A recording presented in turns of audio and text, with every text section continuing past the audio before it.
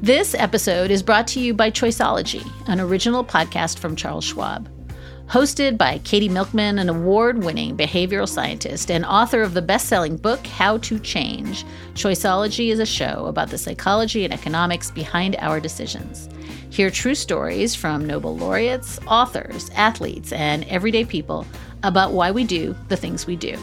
Listen to Choiceology at schwab.com/podcast or wherever you listen.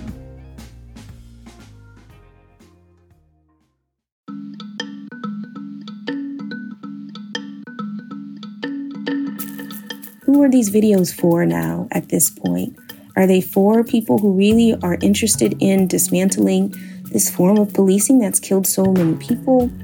Or are they just people who are looking at this as entertainment? And at some point, we have to ask those tough questions. Hi, and welcome back to Amicus. This is Slate's podcast about the courts and the law and the Supreme Court. I'm Dahlia Lithwick. I cover the courts and the law for Slate. There is a lot of news this week coming out of One First Street, including a decision Thursday reinstating juvenile life without parole, another refusal by the High Court to take a big gun case, and a reported $2 million book advance for the newest justice. Justices Sotomayor, Breyer, and Gorsuch are all out stumping about how very, very well they get along. Coincidentally, they're doing that just as a bill to expand the size of the court was stomped to death by Nancy Pelosi. Later on in our Slate Plus segment, we are going to talk to Slate's Mark Joseph Stern about the shocking decision out of the courts this week in a juvenile life without parole case. We're going to talk about Sonia Sotomayor, and we're going to talk again about court reform. That conversation with Mark can only be accessed by Slate Plus members. If you'd like to join us and have access to bonus segments from lots of your favorite Slate shows, completely ad-free episodes, and to never, ever hit a paywall for any of Slate's articles, go to slate.com/amicus plus to sign up. Your first month is just $1. That's slate.com/amicus plus, and thank you for supporting the work that we do. If you think about justice, your eyes were probably on the Derek Chauvin verdict this week. It was a moment of profound national, international reckoning when, after just 10 hours of deliberating, a jury in Minnesota found him guilty of second and third degree murder, as well as second degree manslaughter in the killing of George Floyd this past year. It remains astounding to me that this is the quantum of evidence we need to prove that a police officer recklessly murdered yet another unarmed Black man. But perhaps this is a moment for long fought for real, meaningful change around policing and the law. Last summer, we spoke to Vanita Gupta after George Floyd was killed. She was actually confirmed this week to be Associate Attorney General of the United States. And in that episode of June 6th, we talked to her about police reform and what needs to happen systemically for that to be achieved. Have a listen. Go back and have a listen to that show for her roadmap of what's needed. We'll link to it in today's show notes. This week, I can't stop thinking about that video taken by 17-year-old Darnella Frazier as George Floyd's life slipped away with Chauvin's knee on his neck. The video becomes the irrefutable testimony in this trial. Margaret Sullivan at the Washington Post described this footage as the star witness. The existence of the video changed the way even the police themselves talked about and eventually testified about this crime. For those who could bring themselves to watch it as it played on an unending loop, the video changed the world last summer because it made this verdict seem almost inevitable. Indeed, it says so much that videos were the closing argument for both the prosecution and the defense. But if we start from this proposition that but for the video, there would have been no conviction at all, and I wrote a version of that piece myself this week, we start in the middle of this tragedy because there is a lot that is wrong in a country that demands the spectacle of Black death to believe what we know to be true. This isn't just a law problem, although, of course, it affects the legal system. It's a history problem. It's a media problem. It's a storytelling problem. And so we wanted to start there today with this question of what America needs to see before it will believe Black and brown victims, and why, and who actually bears the burden of that. Today's guest, Dr. Alyssa Richardson, is author of Bearing Witness While Black, African Americans, Smartphones, and the New Protest Journalism. She's an assistant professor of journalism at the University of Southern California's Annenberg School, and her piece in Vox this week really stopped me in my tracks. It's called We Have Enough Proof. What's the purpose of sharing violent police videos anymore, other than to traumatize Black communities? Her piece forced me to really think carefully about the differing burdens of bearing witness. Alyssa, welcome to Amicus. Thank you for having me. Alyssa, I think I want to start with this caveat that we are talking as journalists. You're a journalist. I'm a journalist. We are not here today as lawyers to talk about the law per se, but I think this conversation actually has a deep impact on how lawyers think about what journalists bring to justice. I thought maybe we could talk a little bit before we start about just your own background, your own story. You teach journalism, you study social science.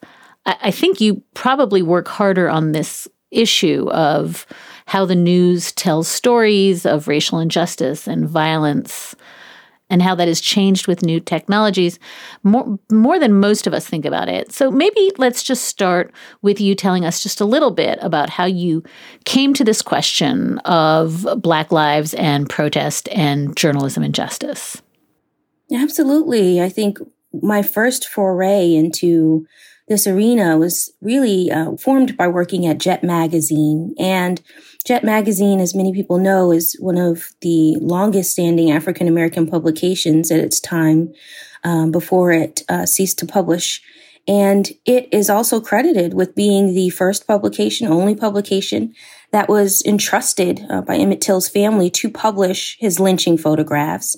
And Mamie Till Mobley made a really difficult decision back then in 1955 to show the world what they did to her baby. Those were her words. And working in that building every single day, knowing that there were people who were present during that time. There were people in that building that I worked alongside who attended that funeral and who could recount to me over lunch just how it rocked the world and how seeing for the very first time that level of violence levied at a child really galvanized the civil rights movement. And just walking around as that being my first real job coming out of Northwestern's journalism school really filled me with a sense of purpose to tell Black stories with an incredible level of humanity. And so I spent a couple of my formative years as a journalist there, really learning while Mr. Johnson was still alive from him about what it meant to really publish the full measure of Black life, the good, the bad, the things that we'd rather not mention, the things that we're very, very proud of, and the complexity of Black life. And so then as I began to see what other things I could do with journalism and really felt an ache to see more young people enter the field, I had a friend who was leaving an HBCU, Morgan State University in Baltimore, and she said, there'll be an opening. Do you want to come and teach? And I thought, I've never taught before. I myself have only been in the newsroom for 6 years or so. And she said, but you have been getting a crash course in what it means to make journalism, especially for Black folks, being at Jet Magazine. And she said, how many of us actually get to work there? There's only a few slots, about 6 staffers, and you're one of them. So please come. And so I interviewed for the job and took it. And I fell in love with just the energy that young people have. And particularly in the city of Baltimore, the frustration that my students had with how the city was being portrayed, not only in shows like The Wire, but on the nightly news. And they said, can we do something where we show not just the crime, but just the people who are trying to stop it, the people who are working in these communities? And so we launched the Morgan Mojo Lab, which was the first mobile journalism lab. And it was at this time that the iPhone, for the first time, had a front and rear facing camera. And so in 2010, we set out to prove that you can make news with a cell phone. And we were invited around the world. We partnered with Global Girl Media, for example, and taught classes to South African girls, to girls in Morocco. And it was just a fascinating time where we were experimenting with the phone itself. But then on the continent, at the same time, I am witnessing, like most other people, the Arab Spring. And in 2011, just seeing the effects that the cell phone was having on the people of Egypt who finally got to tell their stories, or stories that were coming out of Tunisia or Libya. And I think for me, seeing Muammar Gaddafi killed on camera was a watershed moment for me, because I thought, were it not for cell phones, maybe I wouldn't have been able to see this kind of thing. And should I be seeing it? And it really sparked a quandary in me. How much do we need to see to be sympathetic? And where do we go with this? So for the last 10 years, as the Mojo Lab just ebbed and flowed and took various shapes, I began to study it academically and say, what are the pros and cons of this? And in many ways, Bearing Witness While Black has been a blessing, because it's opened the eyes of many people who didn't know that systemic police brutality is deadly in many Black communities. It's also really performed such an incredible toll on the communities that have been forced to pre-litigate their own humanity in this way through video. And so that's where I landed in terms of taking in these videos this last summer. And it's really how my thinking has evolved on the matter, as someone who studied in traditional journalism at first and came up, if you will, in magazine, and then experimented with Mojo and saw it grow, and then saw it go dark in terms of covering the darker parts of humanity and really questioning how much more do we need of this. Alyssa, you have already identified what I think is the beating heart of this conversation that I want to have with you today, which is, what do we do about the fact that citizen journalism, new technology, the ubiquity of the iPhone, all of those things solve a whole bunch of problems, journalistic problems and justice problems and truth problems, but they also, in doing so, create a whole bunch of new problems. Mm-hmm. And you have been tilting, I think, pretty hard from your recent writing into feeling that the new problems being created are really profound and that we're missing them. That when we say things like, oh, the video was the star of the trial and thank God for the video that got the conviction, we're not seeing all of these cascading other problems, the downsides of making the video the hero. And obviously that's why you're sitting here, but I also want to step back out a bit, Alyssa, and put this in the context of your book, because I think your book is about this notion of bearing witness and ways in which bearing witness when you're Black in America has always required telling stories, but telling stories in the context of, as you lay it out, 3 phases of American brutality, and you break those phases out into slavery, lynchings, and then racialized police violence today. And I think your point is that this act of bearing witness throughout all of this comes both from a place of almost complete powerlessness, but also actually massive power, right? Definitely. And I'm so glad that you mentioned that this bearing witness, this act of doing this is not new. In the book, I write about these 3 overlapping eras of domestic terror against Black people. And I start with slavery and explain how that morphed into lynching, and how that then morphed into police brutality, which is often the first gateway, if you survive it, into mass incarceration. And throughout each of these eras, you have exemplars. You have people who are working very hard to shine a light on what's going on and to scream about those injustices through whatever technological medium they have at the moment. And so I start with people like Frederick Douglass, who used autobiographies and pamphlets at the time at first. And he wrote not 1, not 2, but 3 memoirs to tell us how horrible slavery was, and became one of the most famous men in the world because of his, not only his writing, but his book tours and his photography and just the way he photographed himself so that people could see him as a human being. He understood very early on the power of imagery. And so he would couple those pictures with his writings and his oratory, and really took the world by storm to let people know slavery needs to be abolished. And he was a mentor to Ida B. Wells. And I was very excited to see that, as the different technologies are evolving and newspapers begin to become the way we communicate, she picked up that baton in such a seamless way from him to, produce all kinds of lynching reporting. And so she was keeping a tally of all the African Americans who were dying during Reconstruction and beyond, as, the backlash to the end of slavery rose, and as whites who lived in these areas did not want to have to compete with Black people for resources. And so her Red Record earned her a posthumous Pulitzer Prize last year, making sure that people knew just how many lives were being lost. And then I think about, as we move through time, when we think about police brutality, we think about it most visually during the Civil Rights Movement. And I can think of, for example, Bloody Sunday and how that was mediated, and how the iconic John Lewis, who we lost last year, was met with a wall of police officers when he was trying to march for Black enfranchisement.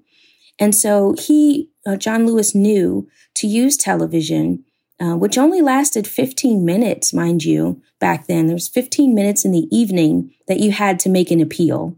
And so the visuals had to be right. They had to be compelling. They had to be distressing enough to, again, galvanize people. But again, it wasn't looped on a 24-hour basis. So that 15 minutes of fame, so to speak, is what John Lewis and many others like him knew to use to get people's attention of what was going on in the South. And when we land at the smartphone, we have to recognize that even before the smartphone, there was one incident back in the 90s of George Holliday using his handycam to record Rodney King's beating. And that video turned 30 years old this year.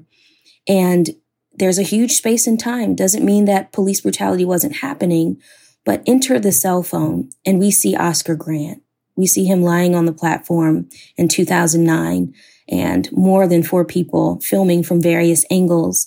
The police officers there, abusing him, handcuffed, prone, and then shot in the back. And so these are the images, these are the touchstones that I use in the book to connect these dots, that from Frederick Douglass to Ida B. Wells to John Lewis to today's brave filmmakers who are just in the wrong place, really, at the right time.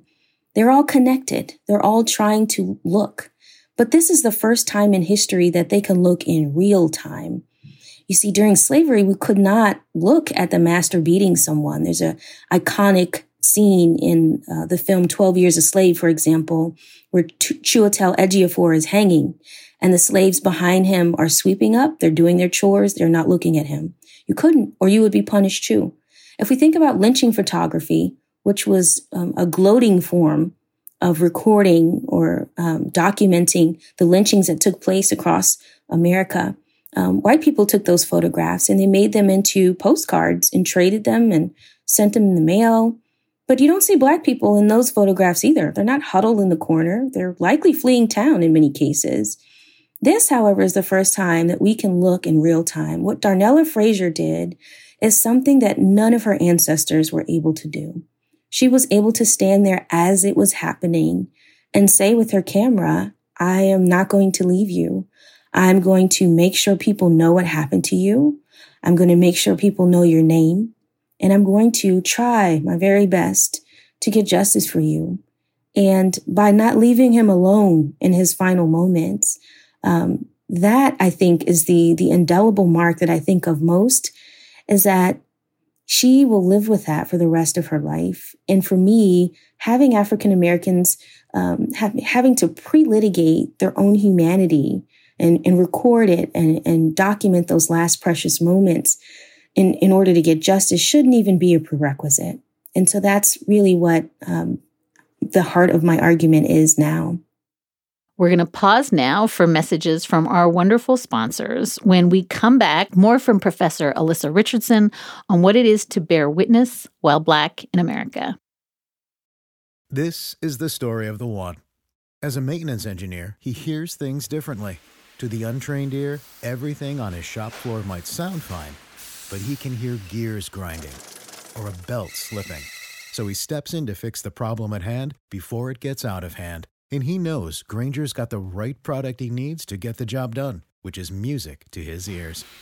Call, click Grainger.com, or just stop by. Grainger, for the ones who get it done. Now I want to be very clear, because I think I've read through this arc of your writing over the years, and you're thinking about this issue, and you've really developed a different view. You've changed over time. I think, as you said, you started with the Arab Spring, with really early instances of citizen journalists, the lofty notion that people with iPhones could change the world, that they were going to create a testament to violence, to change, to civil rights that would really reshape everything. As you said, I think in your piece, and as you said today, those Emmett Till photographs became engines of the civil rights movement. And then something changed for you in recent years. As I framed it at the beginning, you got to a point where you said, no, these downsides, these costs are simply too many. And now, as we reckon with the downsides, it's too much. I think you wrote that it was actually George Floyd, that's what broke you, in your words. The video of the murder of George Floyd being played on a loop over and over again was having an effect on you that really upended this aspirational idea that technology and these videos and this testimony would take us to a better place. Is that fairly accurate, George Floyd as the pivot for you personally? Right. I would say that's very fair. I think that in the very beginning, as I was experimenting with mobile journalism and seeing it light up my students' faces and just knowing that they probably wouldn't have had a quick entry into journalism without this inexpensive device, I was, very, happy about that. I thought this lowers the barrier of entry for people to participate in making news. They don't need a fancy satellite truck. They can create their own broadcast. And as they get even more sophisticated, can add effects and all of these things. And also I should mention, when I was teaching in South Africa, we were there on a PEPFAR grant, which is an HIV/AIDS grant. And so the girls we were teaching were HIV positive, and openly so. They wanted people to know, how they were born with it, how they live with it, and these kinds of things. And one of my students passed away at the age of 18. She had TB. And I just kept looking over the archive of her work as, I was grieving her. And I thought, were it not for this device, maybe I would never have known her story. Maybe the expensive equipment would have been a barrier for her to do journalism. And I was grateful for the mobile phone at that time.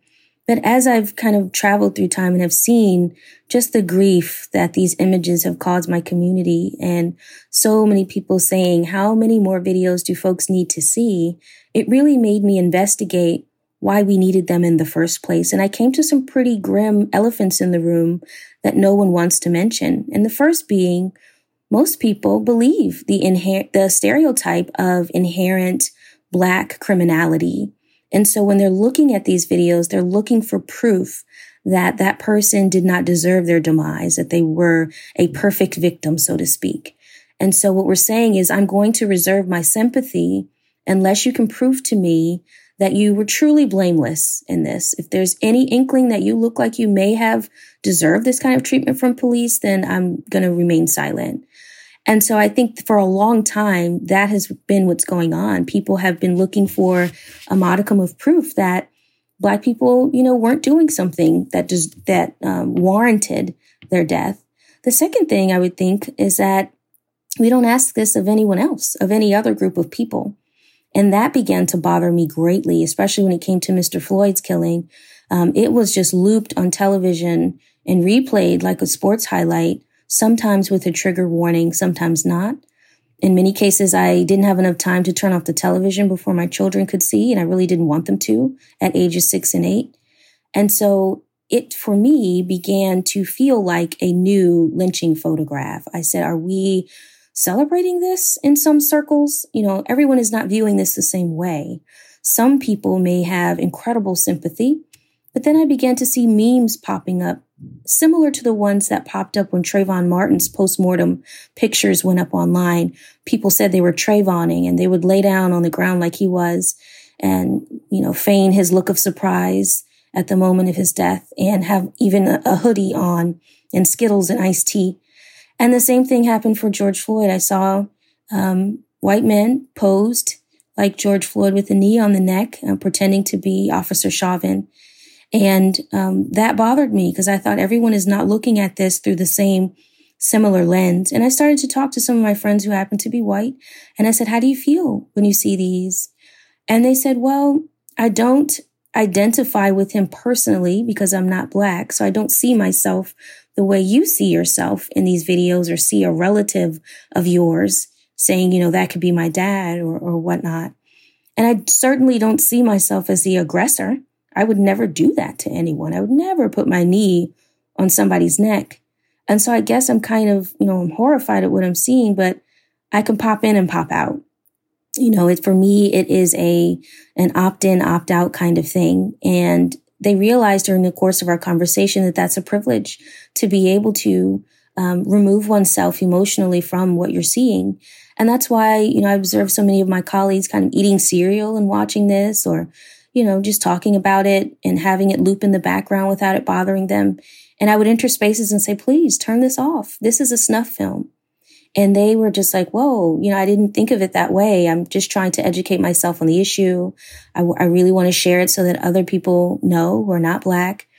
And I said to them, if all of the evidence over the last 200 years that Black witnesses have put together don't convince you that there is a systemic problem of anti-Black racism in the country, then no amount of video will.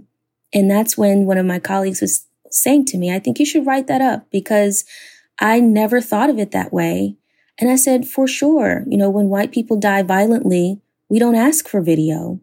I'm old enough to have worked in the newsroom in the wake of the September 11th terrorist attacks. And I remember seeing people who were white being forced out of the Twin Towers and falling to their death. And I just remember weeping, just being so horrified. And I said, we're definitely not going to show this, right? We're not going to put this online. And people are like, oh, absolutely not. And the videos, were scrubbed from the internet, and rightfully so. And then as a young journalist, I think about Daniel Pearl, and I think about how he was decapitated on camera. And I think about, oh my gosh, when I saw those videos, again, weeping for his family. And I'm glad that those videos are no longer online because they at one time were circulated greatly. And when I think about any number of the mass shootings that have occurred that have largely affected white people, what have we as journalists done? As journalists, we have tried to humanize the victims as soon as possible without the gory videos. For example, on my coast, the Las Vegas Music Festival videos were one time online and they were circulated pretty widely. And then you'd be hard pressed to find them now, and rightfully so. We know that something horrible happened that day and we don't need the proof. But what I did notice about that coverage is that even, though it affected a large number of people, more than 200 people, the media did their very best to find something humanizing about every single person, whether it was finding out if they had a pet, finding out if they had a hobby, what instrument they played, if they were in college, what was their major, who were their friends. There were videos of them as children, home videos, loving ones, and images that showed me how they lived, not how they died. I never saw one image run on television of anybody prone face down or running in that crowd. It was horrifying, and we didn't need it. And so when we think about even the more recent mass shootings that affected people who are not Black, we think about the rise in anti-Asian hate crimes and what has happened in Georgia.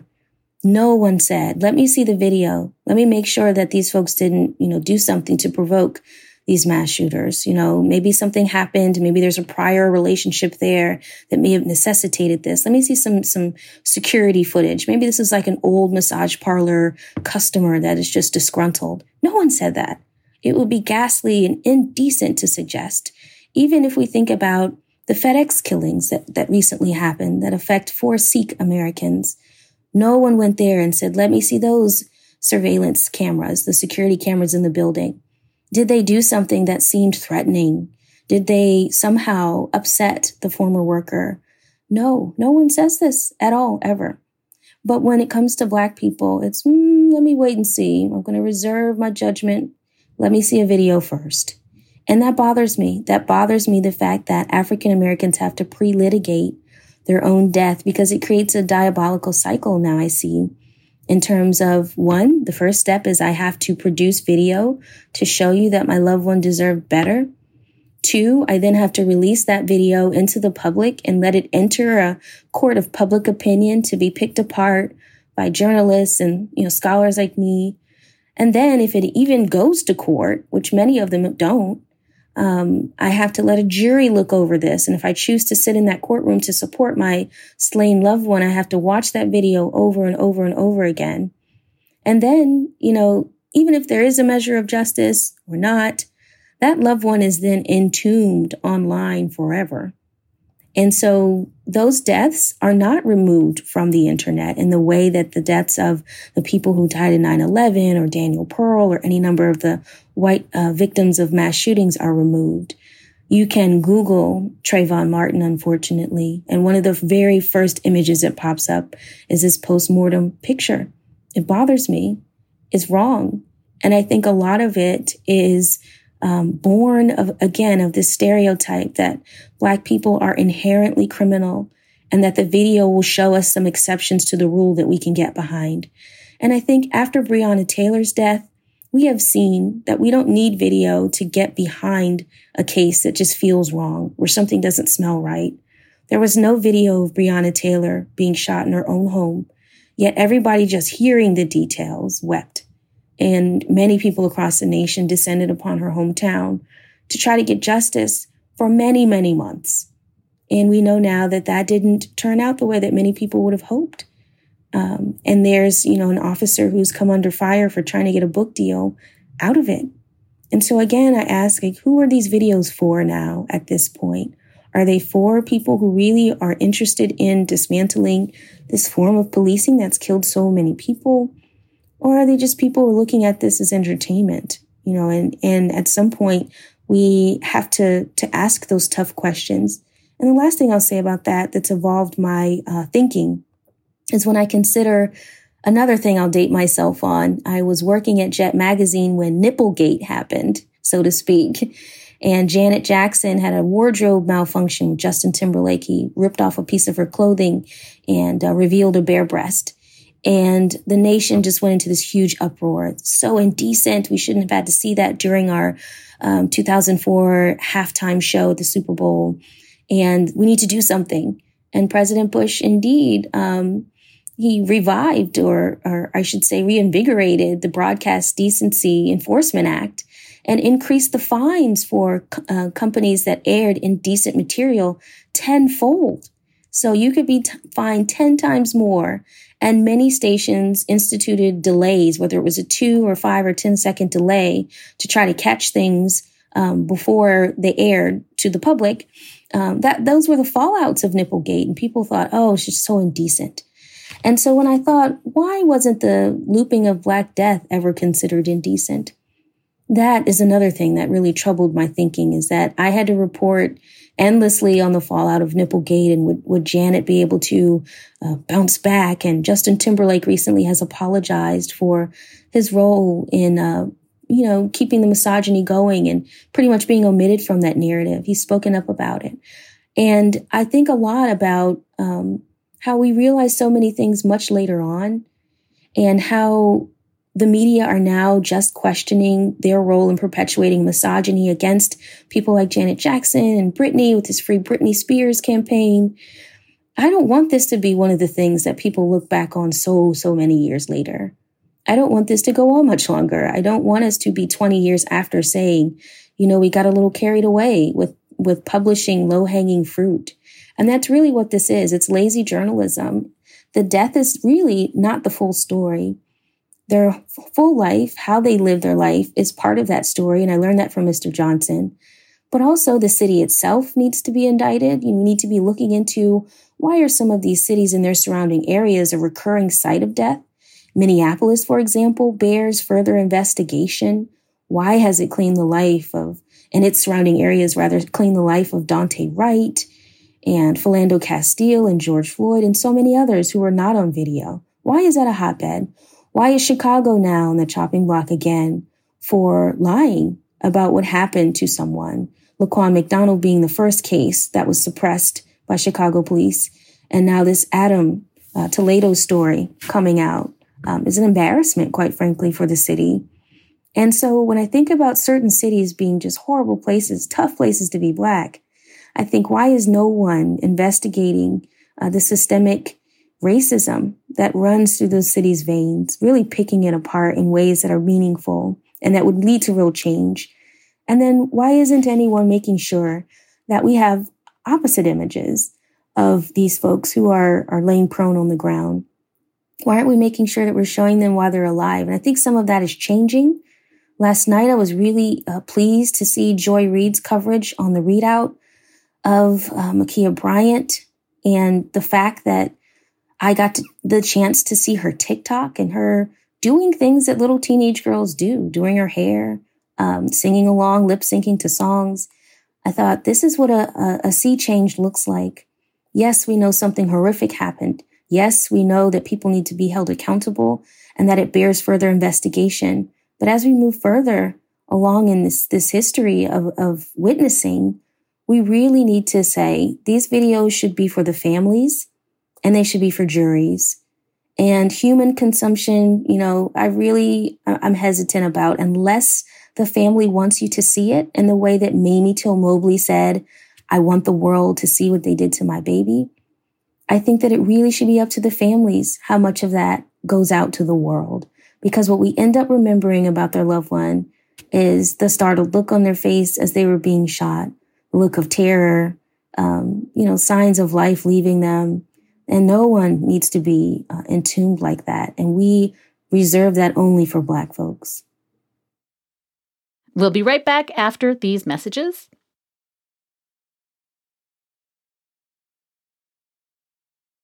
And now let's return to our conversation with Professor Alyssa Richardson of the University of Southern California's Annenberg School for Communication and Journalism. She is the author of Bearing Witness While Black, African Americans, Smartphones, and the New Protest Journalism. So a couple of things, Alyssa, that I was really struck by in your Vox piece from this week and your Atlantic piece from last year. And one is, you mentioned this, there is an actual physical re-traumatizing that happens to witnesses who see these videos over and over again. As you say, they see it like it's a sports highlight loop. And this is just ongoing violence against Black bodies. I was reading an amazing piece by Tracy Clayton making the same point, saying you can't understand the depth of what this does, the actual physical lingering pain of having to watch this over and over, how debilitating it is. And then secondly, and here's where I'm going to date myself, as I was reading you, I was remembering covering Abu Ghraib and the torture photos that came out after it became clear that the Bush administration had this secret torture program. And the photos that came out of American forces torturing prisoners, torturing half-naked, badly beaten, hooded prisoners, and celebrating it, posing around these bodies and acting as conquerors. And I remember exactly the thing you're describing, this visceral horror and a deep feeling of empathy and compassion for these victims. And at the same time, I remember thinking, wow, we are going to get desensitized very quickly to these photos. That if we see these, we're going to need to see worse ones and more gruesome photos to elicit the same sense of shock and horror. And I guess I find myself thinking, is part of what is troubling to you right now that this video of George Floyd is so brutal, it is so painful, it evoked exactly the kind of global response it needed to, and yet, would the next one have to be worse? Would it need to be the case that the next video is so much more shocking and horrifying to elicit the same response? And I guess that makes me wonder, first of all, does this question even make sense? But is part of what your fear is that you get desensitized so that the power of these videos, in some sense, falls away unless you jack up the horror every time? It makes an incredible amount of sense. And I'm so glad that you're talking about the somatic, visceral response that people have to these videos. I mean, I think immediately, as soon as you were giving your example, I thought about a Tatiana Jefferson who was shot in her home by police during a welfare check. She was playing video games with her relative. And I think about her not only because we went to the same college, and I remember when the press release came out from our school, from Xavier University of Louisiana, and it's an HBCU, so we're all pretty close-knit. It's a small school. And when we have losses like that, everybody feels it. We were all texting each other like, this is horrible, what are we going to do? And I remember being very upset by the fact I didn't see much coverage about her life and her plans. She was a biology pre-med student and really wanted to be a doctor and all of these things. And I remember the coverage being very limited to a neighbor who called police for a welfare check because they saw an open door at her house. And then the police just immediately shooting into the window as soon as he detected movement. And it was her. And I think about that because months later, as I, again, could not put this story away, just kept thinking, how's her family doing? I was saddened to find out that her parents died of heart attacks very shortly afterwards. And I thought, what a traumatic toll that her death had on their lives. The stories both reported that they were in pretty good health before that. There was no indication that they'd already been sick. And the fact that they died of broken hearts just shows that this is an incredibly stressful time for families when they have to see these kinds of images mediated. And the video of a Tatiana Jefferson didn't get as much attention, I guess, because it's only kind of her shadowy figure behind a curtain. And I guess it wasn't gory enough, as you're saying. But for me, it horrified me because I was thinking, here she is in her own home. And it made me think of so many other women that don't get their deaths televised, if you will, who die under the cover of night or under suspicious circumstances like Sandy Bland. And it makes you think about the Say Her Name movement in terms of, all the women who are likely to be harassed in quiet places and dark places. And I think that is also the unintended consequence of having these photos, is that we don't have enough stories about women and what they face in terms of police brutality because it happens away from a camera. And maybe news organizations think that it's boring visually because there's nothing to show. And I think that bothers me as well. The fact that things that maybe don't have video won't get as much press coverage when they probably should. And so, yes, to answer your question, I think there's an incredible somatic toll on Black people when their relatives die from violent police encounters and when they have to see these things over and over again. I've talked to many of my students at former HBCUs where I've worked, historically Black colleges, and they've all said these things give me nightmares. And they said, I just feel anxious. I can't even look at the whole thing all the way through. I'm just like, somebody just tell me what happened, just summarize it. And to see that sea change in, at first, their enthusiasm, like, finally, we have coverage, people will be able to see what happened to fill in the blank, because there have been so many names. And then, somewhere around 2016, after Philando Castile's ghastly death on camera, on Facebook Live, mind you, the first time one has been live streamed by Diamond Reynolds, his brave fiance. My students around that time said, I'm done. I don't want to look anymore. That was the most horrific thing I've ever seen. And his 4-year-old was in the car. And I remember being in class. I was teaching a summer school class that summer, and it was online. And I was asking my students, and really regretting we couldn't be in person with each other, how they felt seeing that video. And one of the young ladies said, it made me physically sick. I got sick. And that's the first time I've ever gotten sick watching one of these. And I'm not going to watch anymore. And, for me, I had been trying to, because I'm studying this academically, compartmentalize and have days to write and days to grieve, days to write, days to grieve. But again, something about this George Floyd video just really broke something where I was thinking the look on this officer's face as he's doing it is just unbothered. He does not seem to care. He could have been squashing a bug for all, he cared. And for me, just to be able to see with such clarity that the iPhone gave, his expressions, the nonchalance that the other officers have during that moment, it brought me to tears. I could not even watch the entire thing. I remember I said, well, I'm going to try to read the transcript. Maybe that'll be less traumatic, because I do have to talk about this in academic arenas. I need to know exactly what happened. Even the transcript had me weeping as he called for his mom. And as I talked to a number of, people who are close to me, they were physically weeping, and they were just like, I just feel so anxious. And just knowing that, as a grown man, he was calling out for his mom just hurt so much. And one person said in our group chat, do you think she came to get him? Do you think maybe because she was already deceased that she came down to get him? Because we're all moms here. We know there's nothing you wouldn't do, move heaven and earth to get to your kid if they're in trouble. And that made us all weep. We were all just kind of just weak for that day, just at the thought of, not just the bodily harm we're seeing, but a certain level of spirituality that Black people have. And I just thought, this is horrible. And as I began to find out more and more about Breonna Taylor, I did start to have nightmares about that, because I thought, wow, what I study could make me a target. What if the police come in here? How would I protect my children? What would I do? What story would be told? What narrative would prevail? And that kept me up a lot. And, I worry about Black journalists and people who are forced to look at these things on the front lines.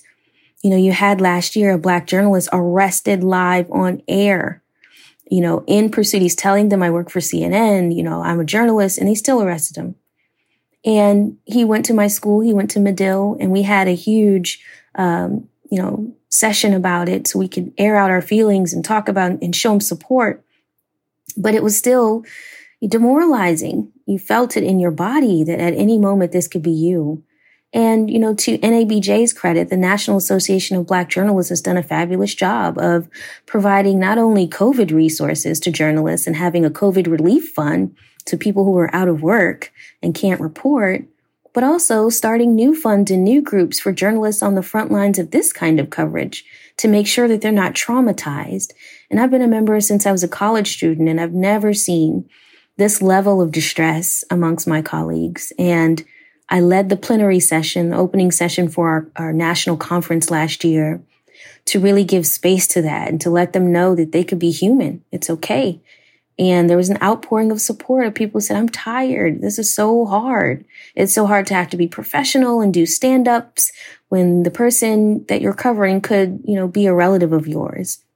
And so all of these ripple effects that we didn't see because we were at first so excited about the tech. And I was one of them. I was an early evangelist. I really started to analyze and pick apart. And that's my job as a scholar, to see how things evolve and what is happening here. And is it still good? If it's not good, what else can we do?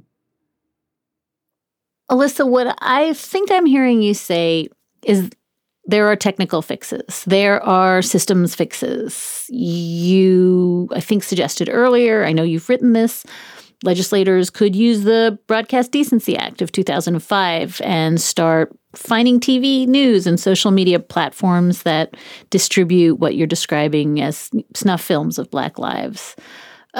Create real financial structural incentives not to have Black people dying on a loop every day on my television and social media. And that's a part of this for sure. You've talked about it a lot. But I think I'm hearing you say something much, much deeper.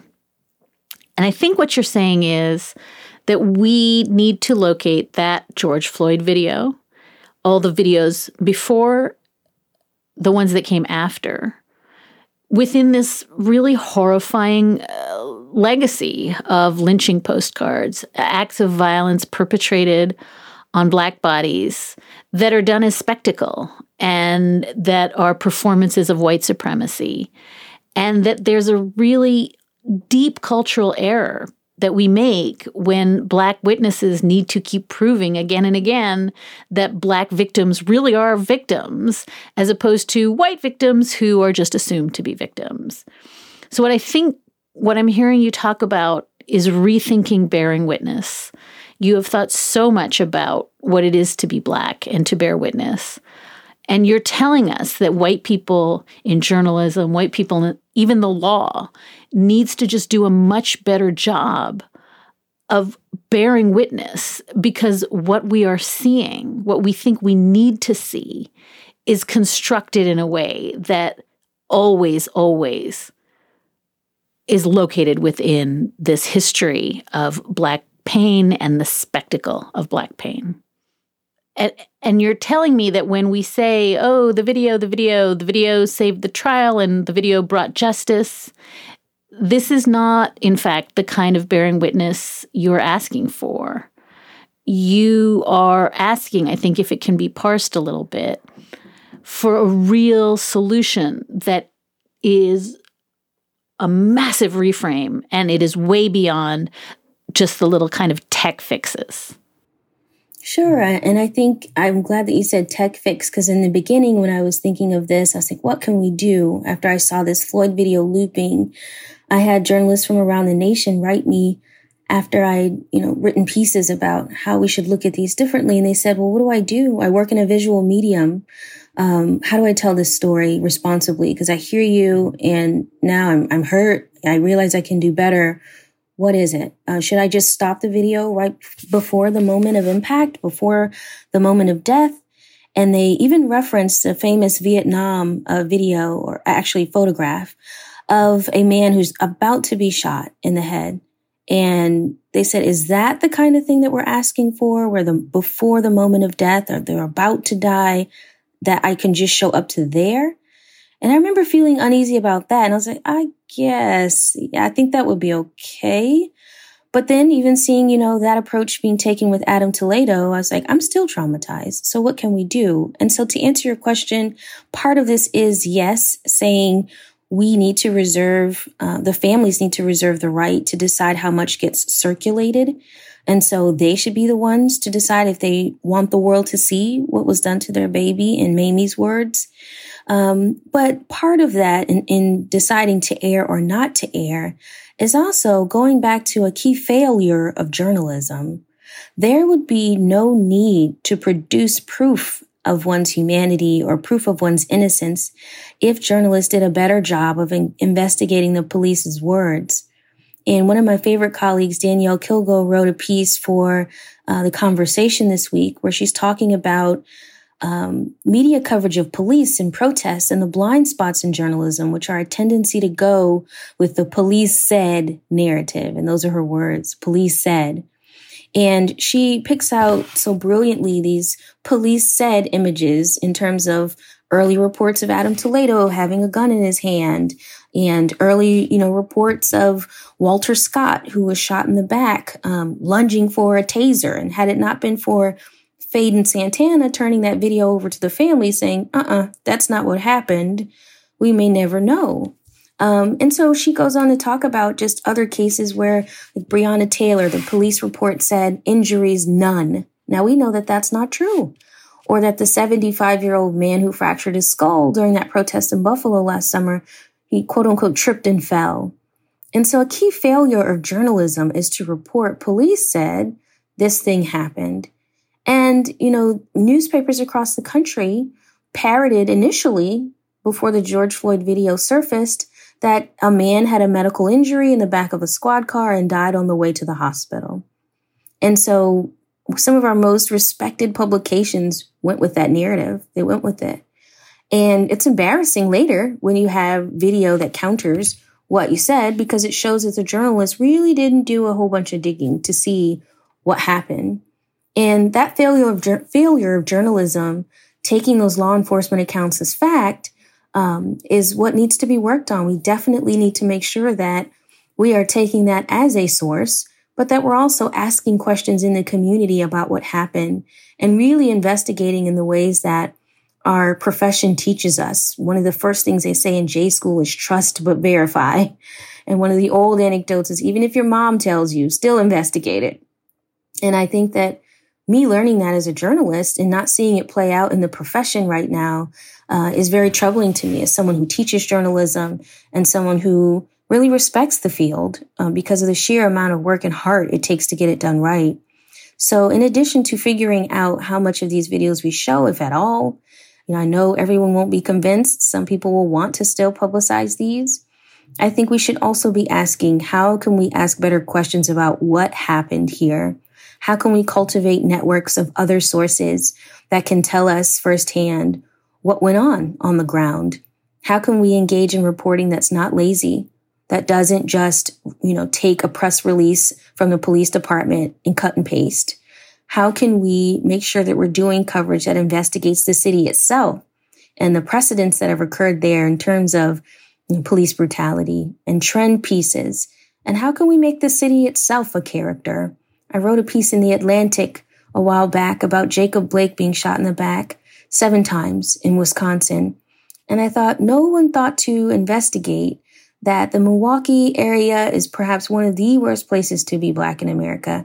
It has one of the lowest quality of living for African Americans by all the measures, education, income, and Black people are 12 times more likely to be incarcerated there than anywhere else. And so might this lead to how police view the community that they are policing, especially if they don't live within it? These are the kind of questions that I'd love to see journalists not be afraid to dig into and ask, but all too often they're relying on a press release rather than the actual people who live there. And if they do ask a citizen journalist for their opinion, it's only to get permission for gory video. It's not using that citizen journalist as a true expert witness on their own neighborhood.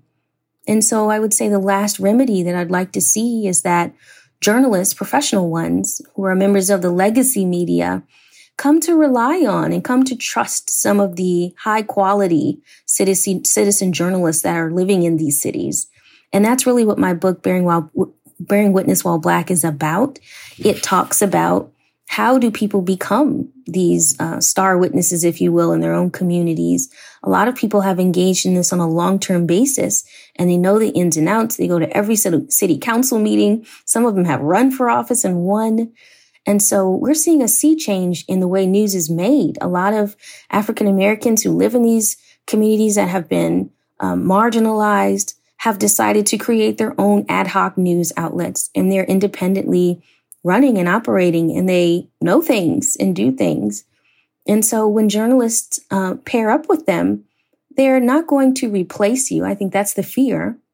Instead, we should think of it like an EMT model where the citizen journalists are the first on the scene and they stabilize the patient, which is a story. They figure out the 5 W's, who, what, when, where, and why. And then they pass that story off more often than not to legacy media, who are the surgeons here. They're the professionals, and they can take it a step further, adding context and graphics and all kind of archival footage and have more access to people across the country. That's the kind of partnerships that we need, that EMT doctor model, instead of emailing someone and just saying, can I have your video? Can I put your video on air? So again, a deeper respect for the storytellers who live in these towns is essential. And so I think we can get there. And all new ideas sound radical when they're first said. But I really just want my radical idea that we engender sympathy for Black victims of police violence without video, while investigating just as rigorously as we would for white victims. I really want that to be a reality sooner rather than later. Dr. Alyssa Richardson is author of Bearing Witness While Black, African Americans, Smartphones, and the New Protest Journalism. She's an assistant professor of journalism at the University of Southern California's Annenberg School, and her piece this week in Vox is called We Have Enough Proof. Alyssa, I cannot thank you enough for what I think is a really essential reframing and reorganizing of how we talk about these videos and bearing witness. Thank you for having me. And that is a wrap for this episode of Amicus. Thank you so much for listening, and thank you so very much for your letters and your questions. You can always keep in touch at amicus@slate.com, or you can find us at facebook.com/amicuspodcast. Today's show was produced by Sarah Birmingham. We had research help from Daniel Malouf. Gabriel Roth is editorial director, Alicia Montgomery is executive producer, and June Thomas is senior managing producer of Slate Podcasts. And we'll be back with another episode of Amicus in 2 short weeks. Take care till then.